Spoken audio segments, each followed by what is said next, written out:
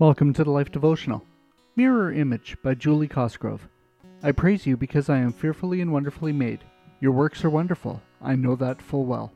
Psalm 139:14. I have never liked my body. Since childhood I have fought the losing battle to control my weight. While the media promoted thin as in, I felt frumpy, fat, and flawed. I'd stand in front of the mirror in tears and whimper, God, why did you make me like this? To be honest, I still do on occasion, especially now that chronic pain has been added to my daily battle. My least favorite verse in the Bible, Psalm 139:14.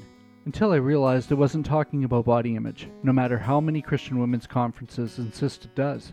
The psalmist praises the marvelous aspect of an all-knowing, loving Creator God, not himself. God isn't as interested in how we appear on the outside as much as how we appear on the inside, in our hearts, minds, and souls. Man looks at the outward appearance, but the Lord looks at the heart. 1 Samuel 16:7b. According to Scripture, Jesus wasn't exactly a male model. He had no beauty or majesty to attract us to him. Nothing in his appearance that we should desire him. Isaiah 52:3.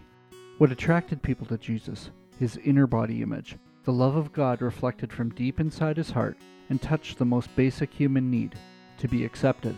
Sure, we should take care of our bodies, but let's not be so focused on that small part of who we are that we ignore the wonderful and fearful work God is doing inside of us. When Christ shines through us, we mirror him. A prayer for today. Dear Father, forgive me for concentrating so much on my body instead of on being part of the body of Christ as your hands and feet to bring salvation to a hurting world. Keep me from turning my attention inward, which leads to pride, embarrassment, or envy, and instead project my thoughts outward so others can see Christ mirrored in me. Because your works, even in me, are wonderful. I know that full well.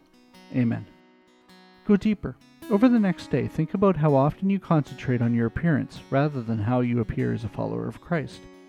And to go even deeper, if you struggle with body image, as I have, read Beauty to What Extreme on thelife.com. We'd like to pray for you. Come see us at thelife.com/prayer.